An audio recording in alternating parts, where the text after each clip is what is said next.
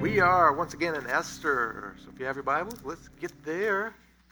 The book of Esther, right before the book of Psalm and Job, where you'll find Esther. We've been in a series here, and we'll continue today in chapter 4 of the book of Esther.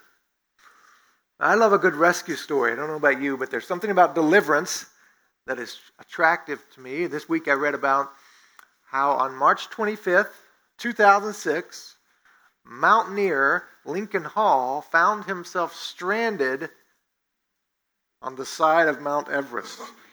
Lincoln Hall had climbed up, done his ascent with a team. On the way back down, he got sick, and the rest of his team, his crew, were also under dire conditions, and they knew they could not carry his body down the mountain. So they had to leave him there to die. It's a phenomenon that happens sometimes more frequently than you would think. And there's also another weird dynamic about being stranded on Everest, and it is that because it costs anywhere between $25,000 and $100,000 to make an ascent, for a lot of people it's a once-in-a-lifetime thing that they train for years, they dream about it, and when they're going up, if they're going towards the top of the mountain and they see a climber who's injured and they're not sure they can help them, it's really common for other climbers to pass by an injured person and then pass back down and not help them at all. They don't want to put their own vainglory in jeopardy of getting to the ascent. So things looked really bad. In fact, the next day, his team, when they got down to base camp without him, they announced to the world via radio that Lincoln Hall had perished on the mountain. But in fact, he had not perished. He had survived there on Mount Everest with no gloves, no hat. He had altitude sickness. He was in despair, but he somehow managed to stay alive. And that day, another climber was ascending with his team named Daniel Mazur. And as he came upon Lincoln, he made the decision that many had not. In fact, just a week earlier, a different climber had been left by his team and he died. But Daniel decided to risk his neck, everything, and especially his own ascent to the top of the mountain. He stopped his climbing.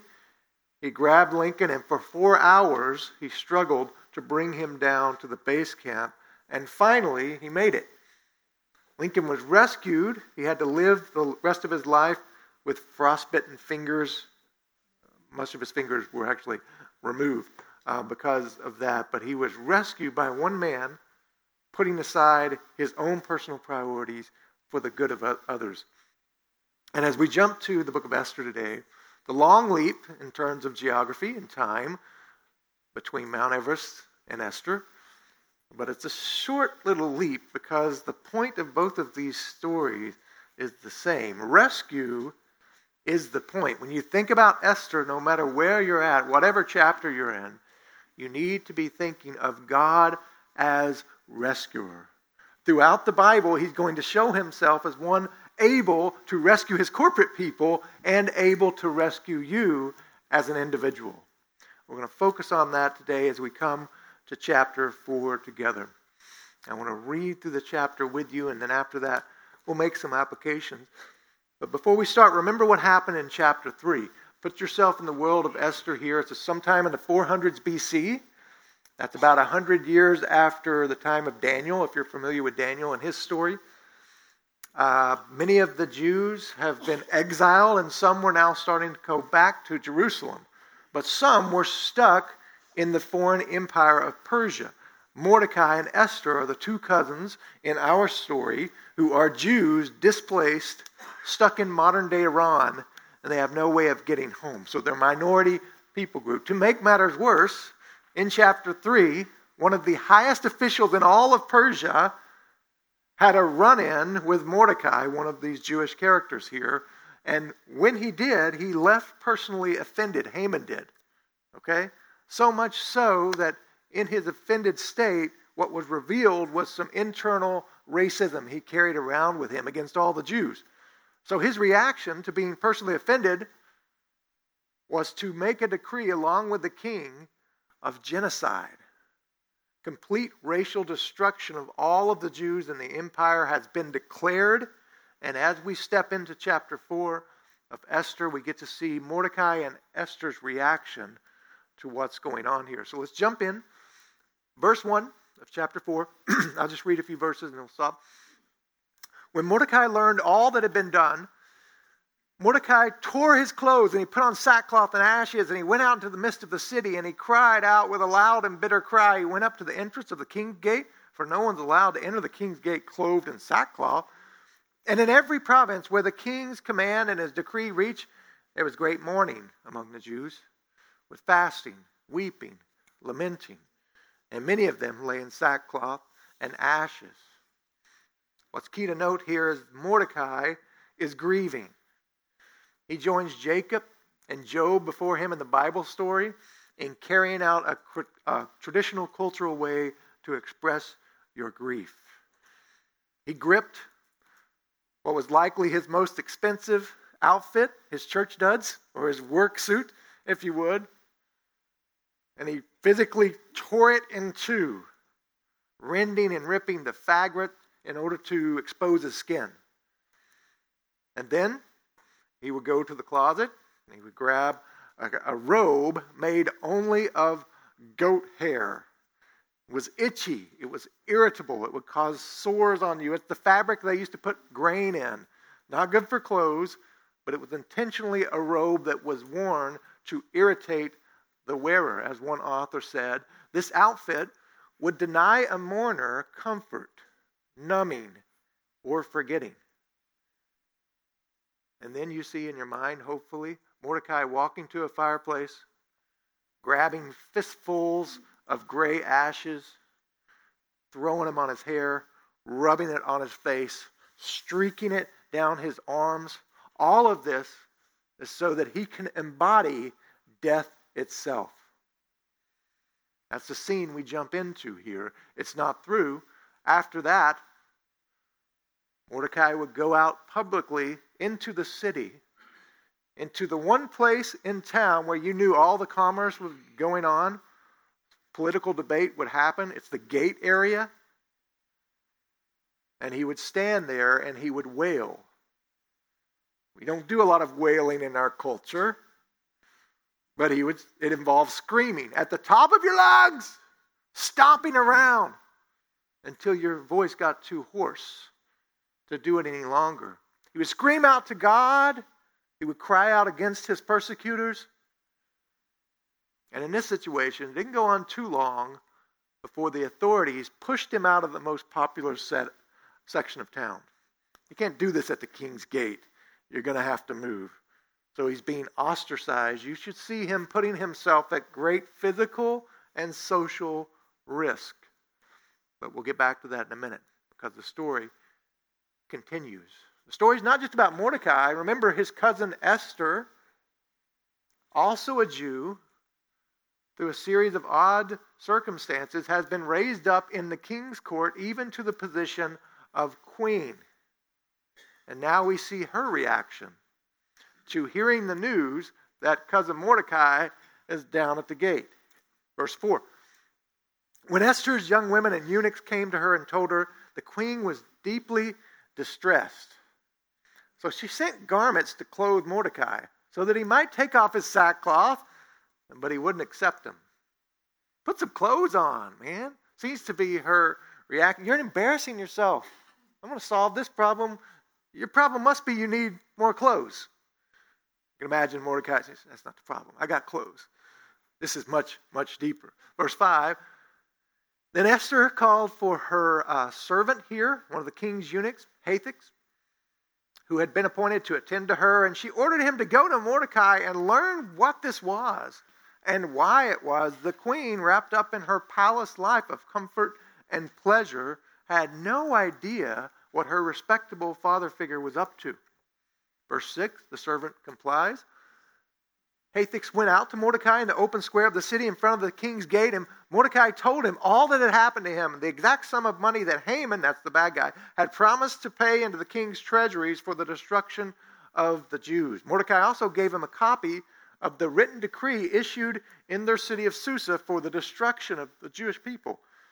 And he did it so that Hathach might show it to Esther and explain it to her, and then command her to go to the king to beg the king's favor and plead with the king on behalf of her people. And Hathach went and told Esther all that Mordecai had said. You see now, hopefully, the seed of a rescue plan being planted.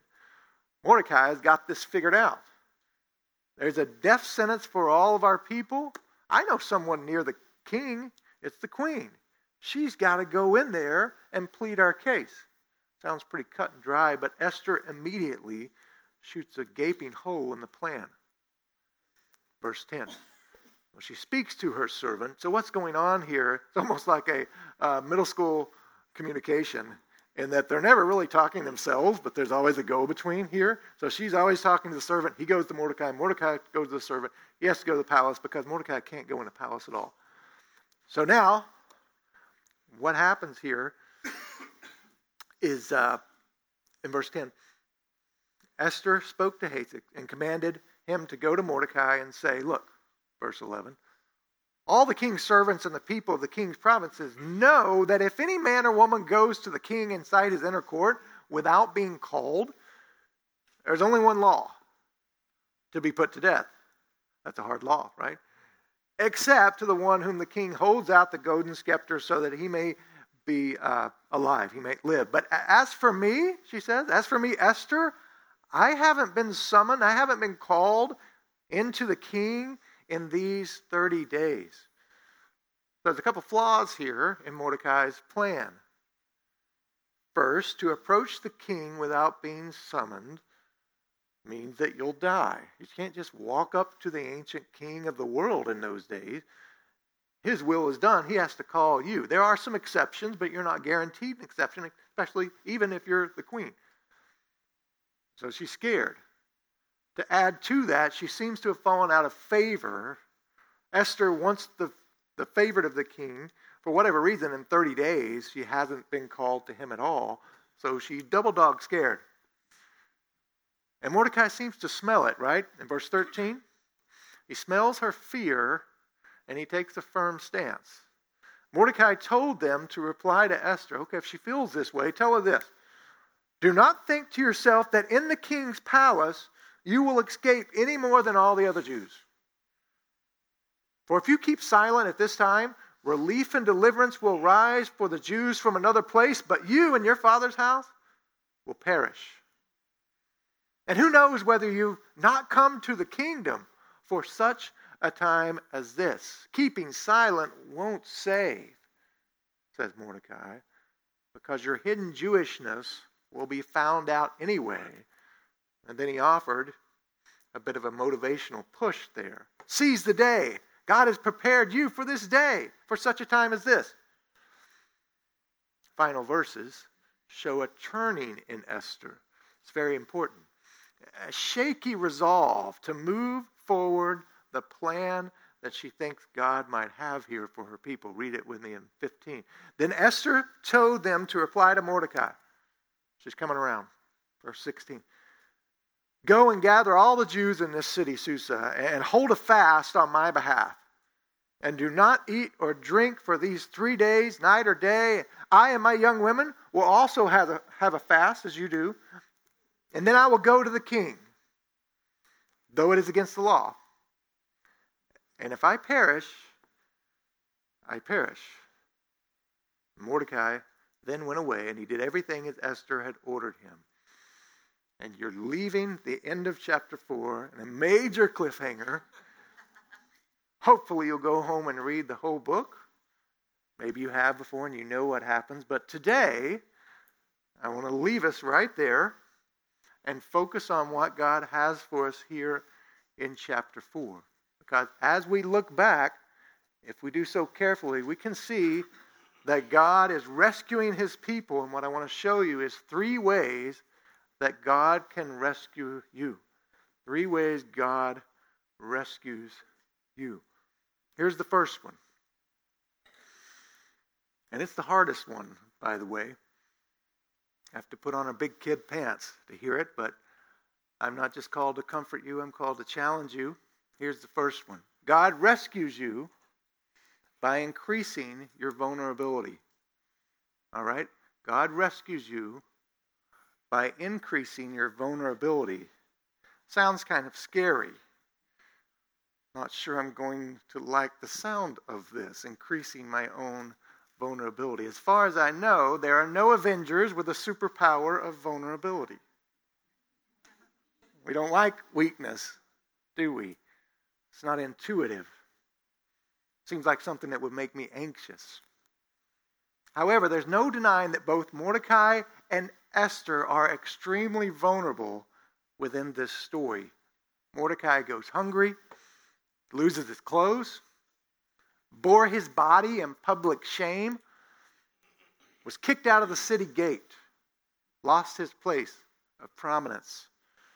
Esther, for her part, literally has to risk her neck. But it was through these risks, these vulnerable people, that God saves his people. And here's where we have to make a crucial distinction here. It's really challenging. First, Esther and Mordecai show us what true vulnerability is. It's when you put yourself out for the benefit of others. And sometimes it results in true victimhood. And Jesus always wants us to move towards victims in compassion and care. Esther's Hebrew name means compassion. So we do this today. We love to work with vulnerable victims. This week, Sean and I were in dialogue with a pastor friend of ours who has a ministry. And the focus of the ministry is helping the community and the church care for victims of domestic assault and abuse. We love to move towards those victims.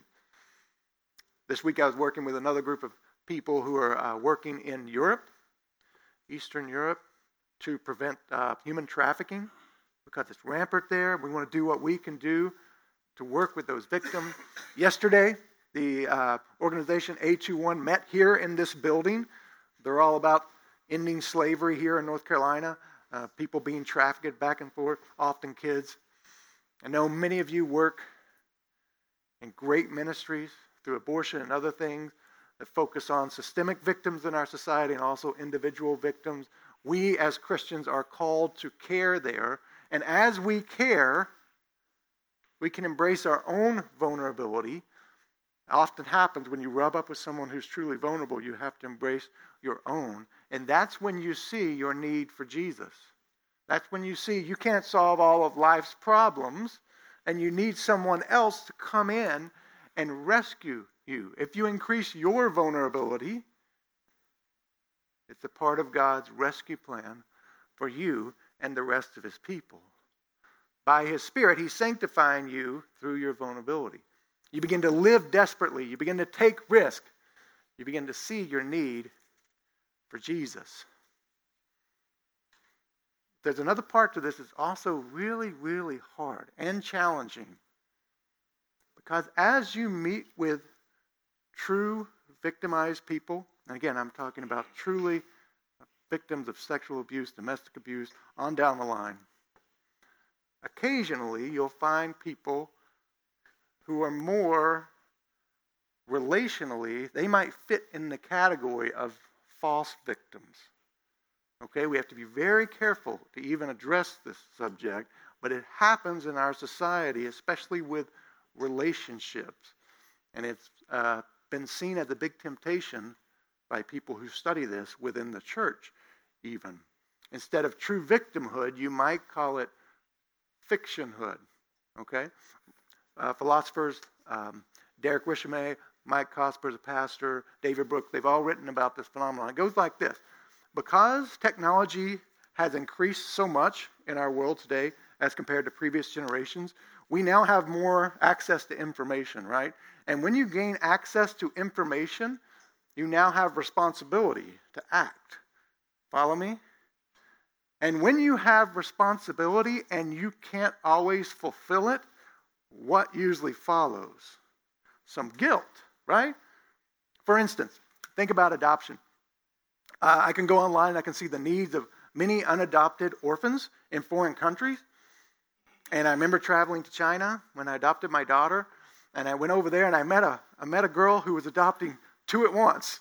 I was like, man, you're adopting 2 at once. And I began to have these thoughts like, couldn't I really do more here?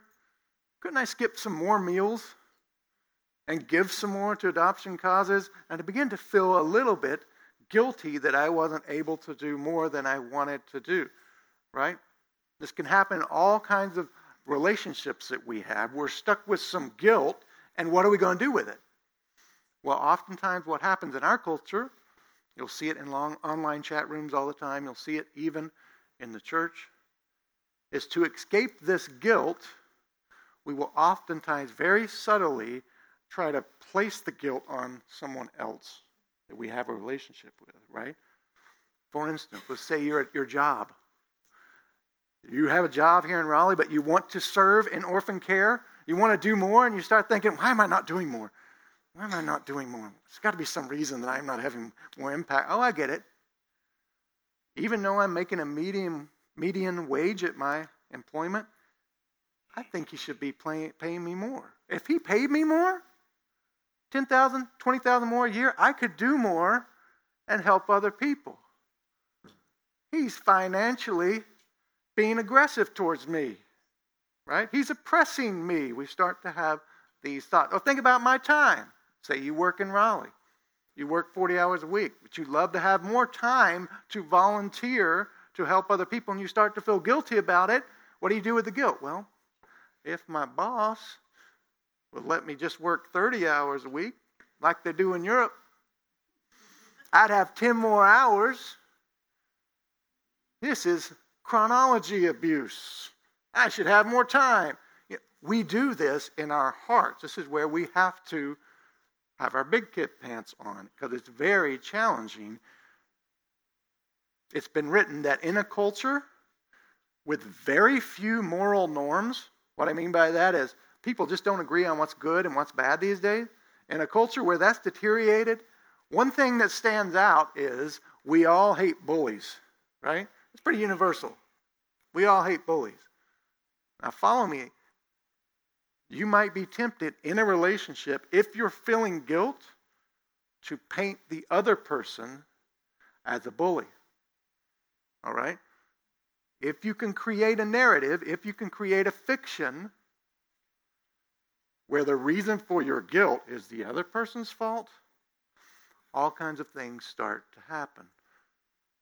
You begin to see yourself as you share this oppression you're having from someone else, like your boss. You begin to see yourself as open.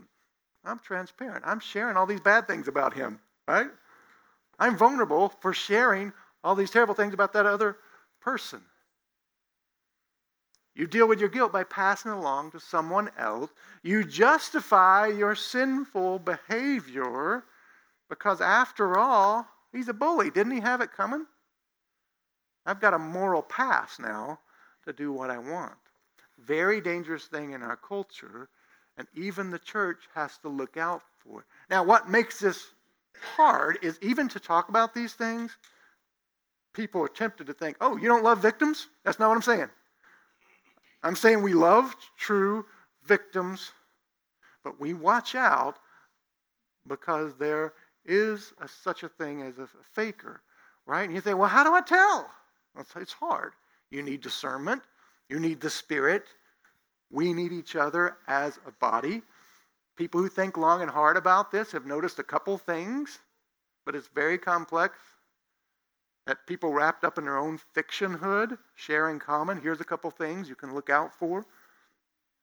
First off, fakers, people who are living in their own fantasy narrative, will never let you disagree with them.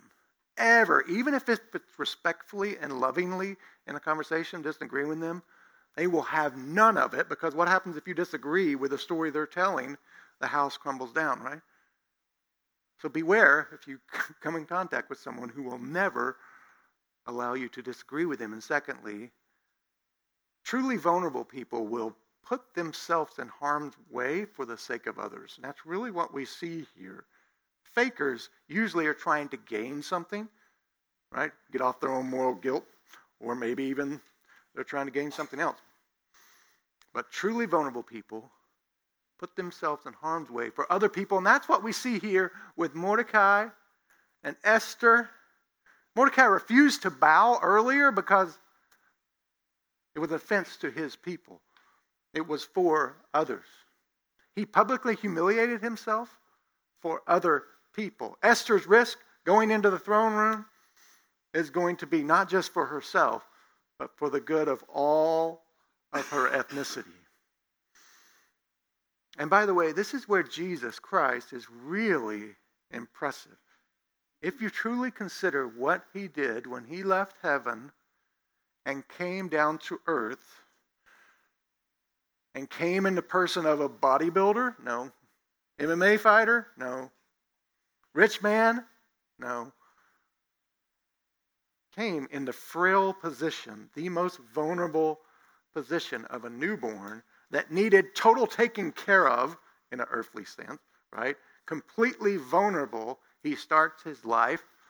Then we have a blank in the life of Jesus, right? We don't get Jesus as a teenager. We catch up to him again when he's in his 30s. And what's happening? Well, he's being betrayed by his friends. People in John are picking up stones, ready to stone him. They don't like the stuff he says. Ultimately, he's delivered, and his body is born for public shame. He is killed so that we can be redeemed, that we can be rescued. And then he seals the rescue with his own resurrection. He's the epitome of glorious vulnerability. He talked about it when he walked around teaching. One thing he used to say was, there's no greater love than this. Remember that? One who lays down his life for his friends. That's the kind of vulnerability, true vulnerability that we want to see.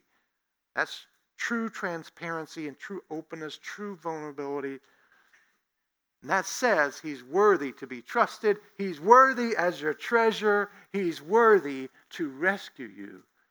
Your rescue will be accomplished by increasing your own vulnerability. That's the way of the cross. It should be encouraging to you, although it requires a lot of wisdom. Now, secondly, here in the text, we see something else. God rescues you by increasing your vulnerability, but another way he rescues you, God rescues you by solidifying your identity. All right? Solidifying your identity. It's amazing in the text, if you pay close attention, to see the transformation of Esther. All right? When we first hear from her, she seems oblivious to the plight of her people, right? Think about it. A warrant for the destruction of your entire ethnicity has been issued from your home, the palace, and you know nothing about it. Why is that? Well, it seems like she has left identifying herself as God's child, a Jew, and she's now embraced the identity of a Gentile. She's eating with the Persians. She's sleeping with the Persians. She's more Persian than Jew. It seems like she has tucked her Jewish identity within her Persian blouse, and it's hidden. The problem is, for her people to be saved, for the Messiah to come, for Jesus to rescue the whole world, she has to embrace her identity as one of God's people. Esther would have to meet Hadassah, which was her Jewish name she seemingly left behind when she entered into the king's court. And the turning point seems to be in verse 14. If you look at it again, she's encountered with Mordecai's words. Mordecai says, "For if you keep silent at this time, relief and deliverance will rise for the Jews from another place, but you and your father's house will perish. And who knows whether you have not come to the kingdom for such a time as this." After that, she's all action. There seems to be a change, a transformation. We don't know what it was. Maybe it's Mordecai's jarring words where he said, "Remember your father? He was a Jew. Remember your father's house. You're a part of that. Maybe it was her own story as she thought about it. How she, as a very young girl, was conscripted into this icky harem for the king. Likely abused, then forgotten about. Maybe as she was talking to Mordecai, she remembered some stories she heard when she was a young Jewish girl. Stories of rescue from Joshua or Deborah or Moses. We don't know what it is, but she seems at this point willing to embrace who she really is. Her response to Mordecai is, in the end, as writer Tim Keller says, it is the language of identification, mission, and obedience. Mordecai's call to action causes her to realize that she's not in the palace for herself, but for other people. All right, now here's the thing. God's not going to rescue her by her being a hero. Not how this works. He's not going to rescue her by her being morally perfect. But God is going to rescue her if she embraces her identity of a child of God. Now, it's good for us to think about what robs our identity today. If you're here and you're a believer, the chief way you're supposed to think about yourself is follower of Christ, child of God. That's who you are. At the essence of you, that's who you are. But things will rob us of that, right? Here's one, loss. What about loss? How does losing something threaten your identity? Maybe you lose your occupation. You lost your job. And you think to yourself, man, I thought we had a deal, me and God. If I obeyed him, then he would handle the paycheck part. But now, I'm not getting a paycheck. Doesn't God love me? If I lost this thing in my life, doesn't he love me? Am I not his? See how that threatens some of these really deep realities? Same thing about doubt. Doubt can threaten your identity. How come I commit the same sin last week that I commit this week? And if I think about it, a month ago I did the same thing. Man, what's wrong with me? Am I really worthy enough for God to care about? Am I even really saved? See how that works? You've gone from God's child to, why am I so messed up? What about humiliation? Humiliation can bash your identity in Christ. Man, you failed the test. You failed your relationship. You failed the team. Am I just a loser? You begin to think. Shame, is that who I am? That becomes your identity. But here's the trick, what Esther shows us. And it's surprising that sometimes these very threats to our identity can be used by God to secure it. All right? God wants to use the threats to your identity to actually secure your identity as a child of God. Here's how this works. Through loss, we can see how God's unfailing love cannot be lost. Ever. That's how we learn it. For all else can be stripped away, right?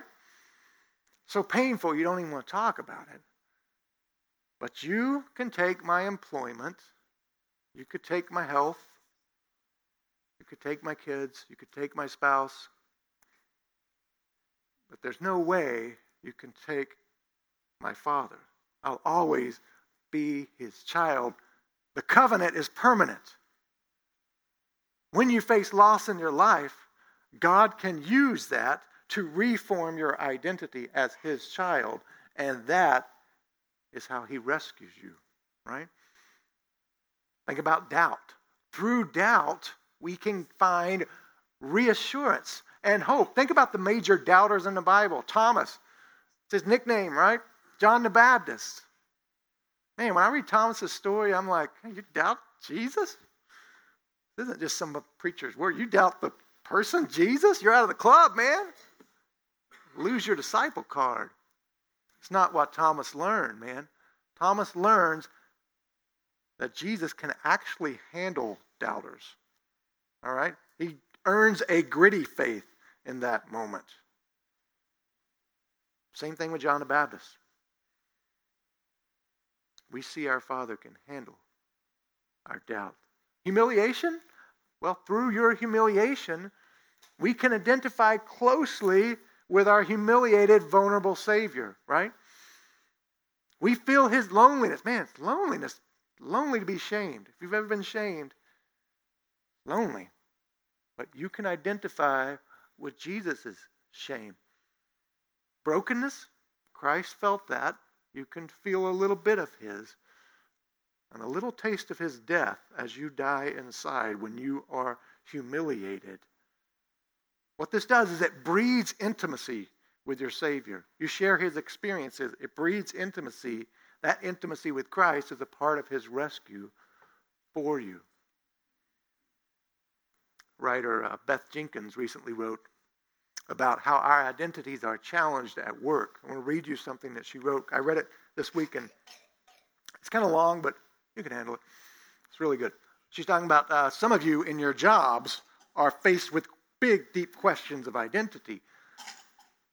She writes this: some of us are in positions of influence in our culture, whether it's a public school teacher or a public company executive. We have to navigate questions of identity in complicated situations that might cost us. For instance, does it matter whether anyone at work knows I'm a Christian when my faith isn't directly related to my work?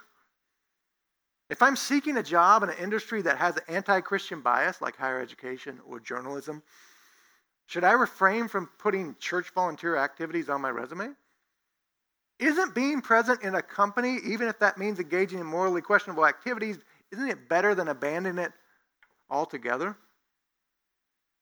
This is key here. She says, to answer these questions, seeing Esther as an example will crush us, but seeing Jesus as a redeemer will save us.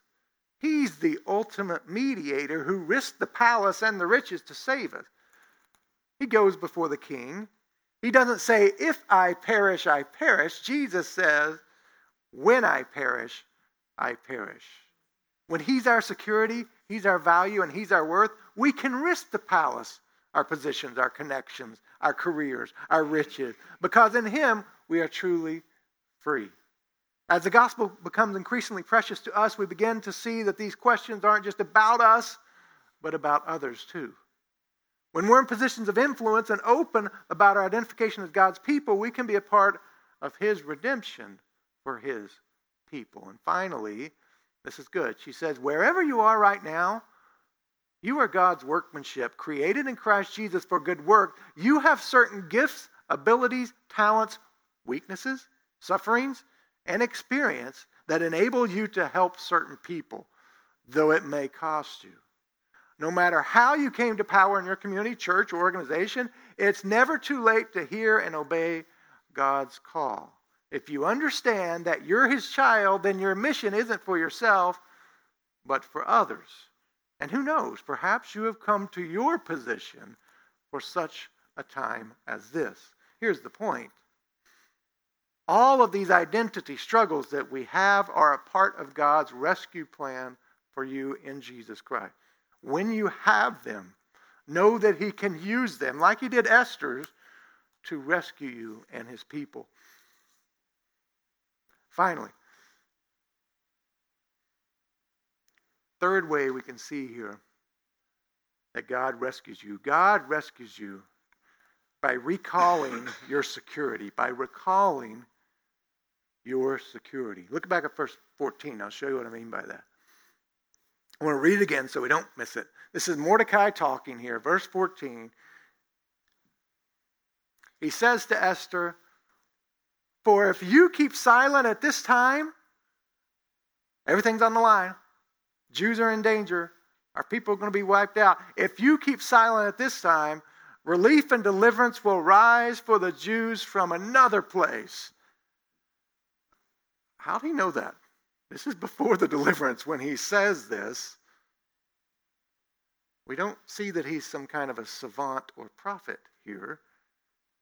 How can he be so sure? And furthermore, what in the world kind of sales pitch is this to her? If you're drowning and somebody walks by with a life preserver, you wouldn't say, throw me a life preserver, but if you don't, the next person will. Not what you would say. Where's he coming from here? We have to understand what Mordecai is talking about. I think he's recalling a past rescue operation, and he's trusting in that for his future rescue by God. All right? Mordecai doesn't necessarily know the wins and the hows of his rescue. He just knows God is that type of God.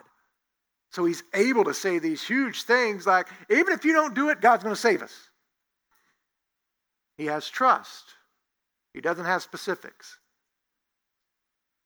He has a record of character. He doesn't have the outcome.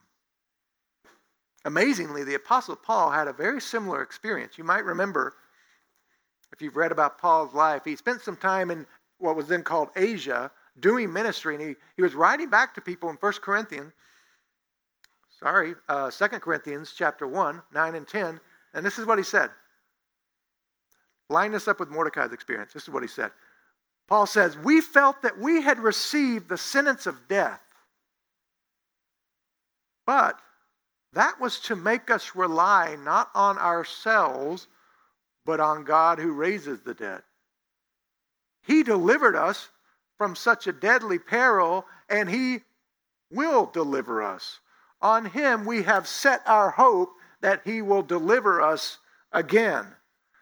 That again is really important for Paul. That again means that he's seen a pattern.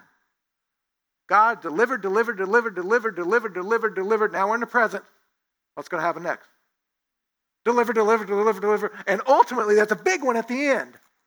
That's what Paul is able to trust in. That's what Mordecai is able to trust in. And we have a little bit of taste for this in our everyday experience. A little bit. It's different, but you have a category for this. Let's say you run, like I don't, but you're a jogger. All right? You jog 3 miles every day because that's who you are, or you're a CrossFitter, whatever you do. And you're jogging 3 miles, and about mile 1.5, what happens if you're out of shape like me? You start thinking, oh, I can't do this anymore. Man, I'm going faster than normal. I just can't keep up this pace. I can't do it. What I need to do, I just need to stop here, get a Coke. I need to do something. And then what happens? You start thinking, well, I ran this yesterday, and man, somehow I made it. I'm just going to push through. I'm going to do it. And the day before that, I made it. I'm going to do it again. And then you finish, right? You rely on what's happened in the past. So as humans, we have a category for this. The challenge is, as humans, in our experience, it doesn't always work. For instance, I was coaching my son's 10-year-old ball team the other day, and we were having practice, and the football team, in order to get prepared for the games, you run a lot. So we run wind sprints, down and back, down and back. You got pads on, man. It's the worst part of football, run down and back, down and back. And then after that, it's really harder on the heavier kids. It's easier on the lighter kids. After that, you put them right into a drill, so they do their drills completely tired, so that in the game, they can function, right? So after that, we jump in a drill, and that's how it happens every practice that I go to. Some child comes up to me, and he's like, oh, coach, grab my leg. I'm just hurting, man. I'm hurting, coach. What's wrong? I can't do it. Those sprints, I'm hurting. I feel bad, coach. And in jumps my pastor coach pep talk, right? Well, son, remember back in August. It was much harder than today. We ran farther, and you survived. Right? And I'll say, and remember that time, and just then, bleh. My leg and my foot felt a sensation. As this poor player, as much as I talked to him about his past successes, he could not rescue himself. And supper, I think, appeared on my clothing. But God's different from that, okay? God's deliverance always comes through, all right? It's not human deliverance. It's divine deliverance, and it always comes through. Charles Spurgeon knew this. Spurgeon wrote this. If our religion be of our own getting or our own making, it will perish, and the sooner it goes, the better. We don't need that, right? But if our religion is a matter of God's giving, We know that he shall never take back what he gives, and that if he has commenced to work in us by his grace, he will never leave it unfinished. That's the rhythm of rescue. But what makes this so tough is that our deliverance isn't always instant, right? We don't have a Folgers faith. It's slow roasted. Why do you slow roast coffee? Thorough development, right? You want thorough development of the taste. Thorough development of your faith is God's aim, all right? If it were instant, you would not be developed. His goal is to perfect in you a sturdy, hardy faith that's worthy of him when he comes back in Jesus, that's blameless. Mordecai didn't know how or why he would be rescued, but he was able to have that type of faith. And he remembered. God kept his promise to Eve. God kept his promise to Abraham and to David and to all God's chosen people, and he'll keep his promises to me. I don't know how, but ultimately, eternally, when it matters, I will be delivered. Jesus came with a different type of covenant, a new pledge to his people that emphasized forgiveness of sins and forever rescue. Jesus used to walk around saying it like this. We have it in John 6, Jesus' words, verse 39 and 40. He says, and this is the will of the one, the Father who sent me, that I should lose nothing of all that he has given me, but what? Raise it up on the last day. Verse 40, for this is the will of my Father. Here's an insight into what God is actually thinking. If you've ever wondered, what's the Father thinking about me right now? Jesus tells us, here's the will of the Father, that everyone who looks on the Son and believes in him should have eternal life, and I will raise him up. Rescue talk. I will raise him up on the last day. Jesus offered you eternal rescue. The condition here is trusting in him. Look to the Son. I'll do the raising. I'll do the rescuing. You look to the Son. That's our call today. Tuesday mornings we have Bible studies here at the church. One of them is going through the book of Revelation. It's much farther ahead of the other Bible study that's only in Genesis. That's a joke. Has nothing to do with pacing, just different books. But in the Revelation study, you might know that when John writes to the book of Revelation, God is talking to real people there. It's a real church. People are hurting. They have kids that scream. They're losing jobs. They're physically worn down. They're frowned upon by their culture. And Jesus gives them visions to maintain them in their faith.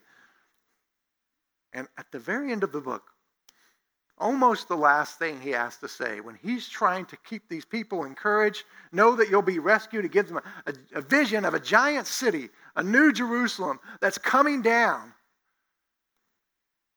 And that Jerusalem is surrounded by something. Huge, great walls. Jerusalem is God with his people. Walls are what? Security, right? You put a wall up, symbolizes security. God wants you to know that all I have given you in Christ is secure. I will rescue you. Hang on. It won't be long. We have a secure arrangement with our Father. Isaiah looked forward to this arrangement in chapter 26, and he says, we have a strong city. God makes salvation, its walls, its ramparts. Open the gates that righteous nation may enter, the nation that keeps faith. You will keep in perfect peace, talking to God. God, you will keep in perfect peace those whose minds are steadfast because they trust in you. Trust in the Lord forever, for the Lord himself is rock eternal. God will raise you by recalling to your mind that Jesus is your rock. That's how he rescues you. And so I just pray today, I'm going to let the word have the last say as I want to read to you 1 Corinthians chapter 1, verses 8 and 9. My prayer for you is that as you yearn to be rescued, you will embrace these words from Paul, from God himself in 1 Corinthians 1, where Paul says, verses 8 and 9, God will keep you strong to the end so that you will be blameless on the last day of our Lord Jesus Christ. God, who has called you into fellowship with his Son Jesus Christ, is faithful. That's your hope today. God is faithful to rescue you. Let's pray. God, thank you for all who you are in Jesus Christ. Phenomenal rescue that we see glimpses of and pointers to here in Esther. And I just pray that as your people we will trust. Work in us a mighty work of trust today by your Spirit.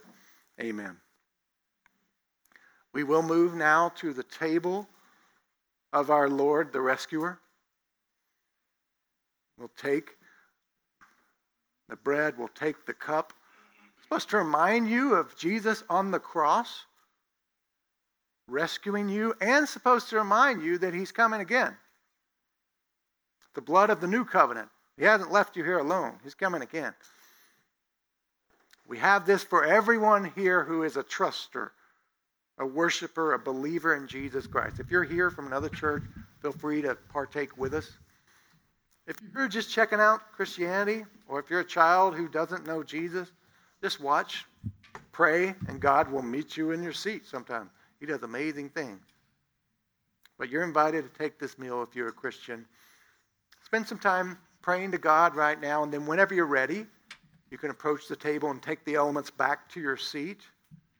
Pray to God, and then have the Lord's Supper. So let's do this now together.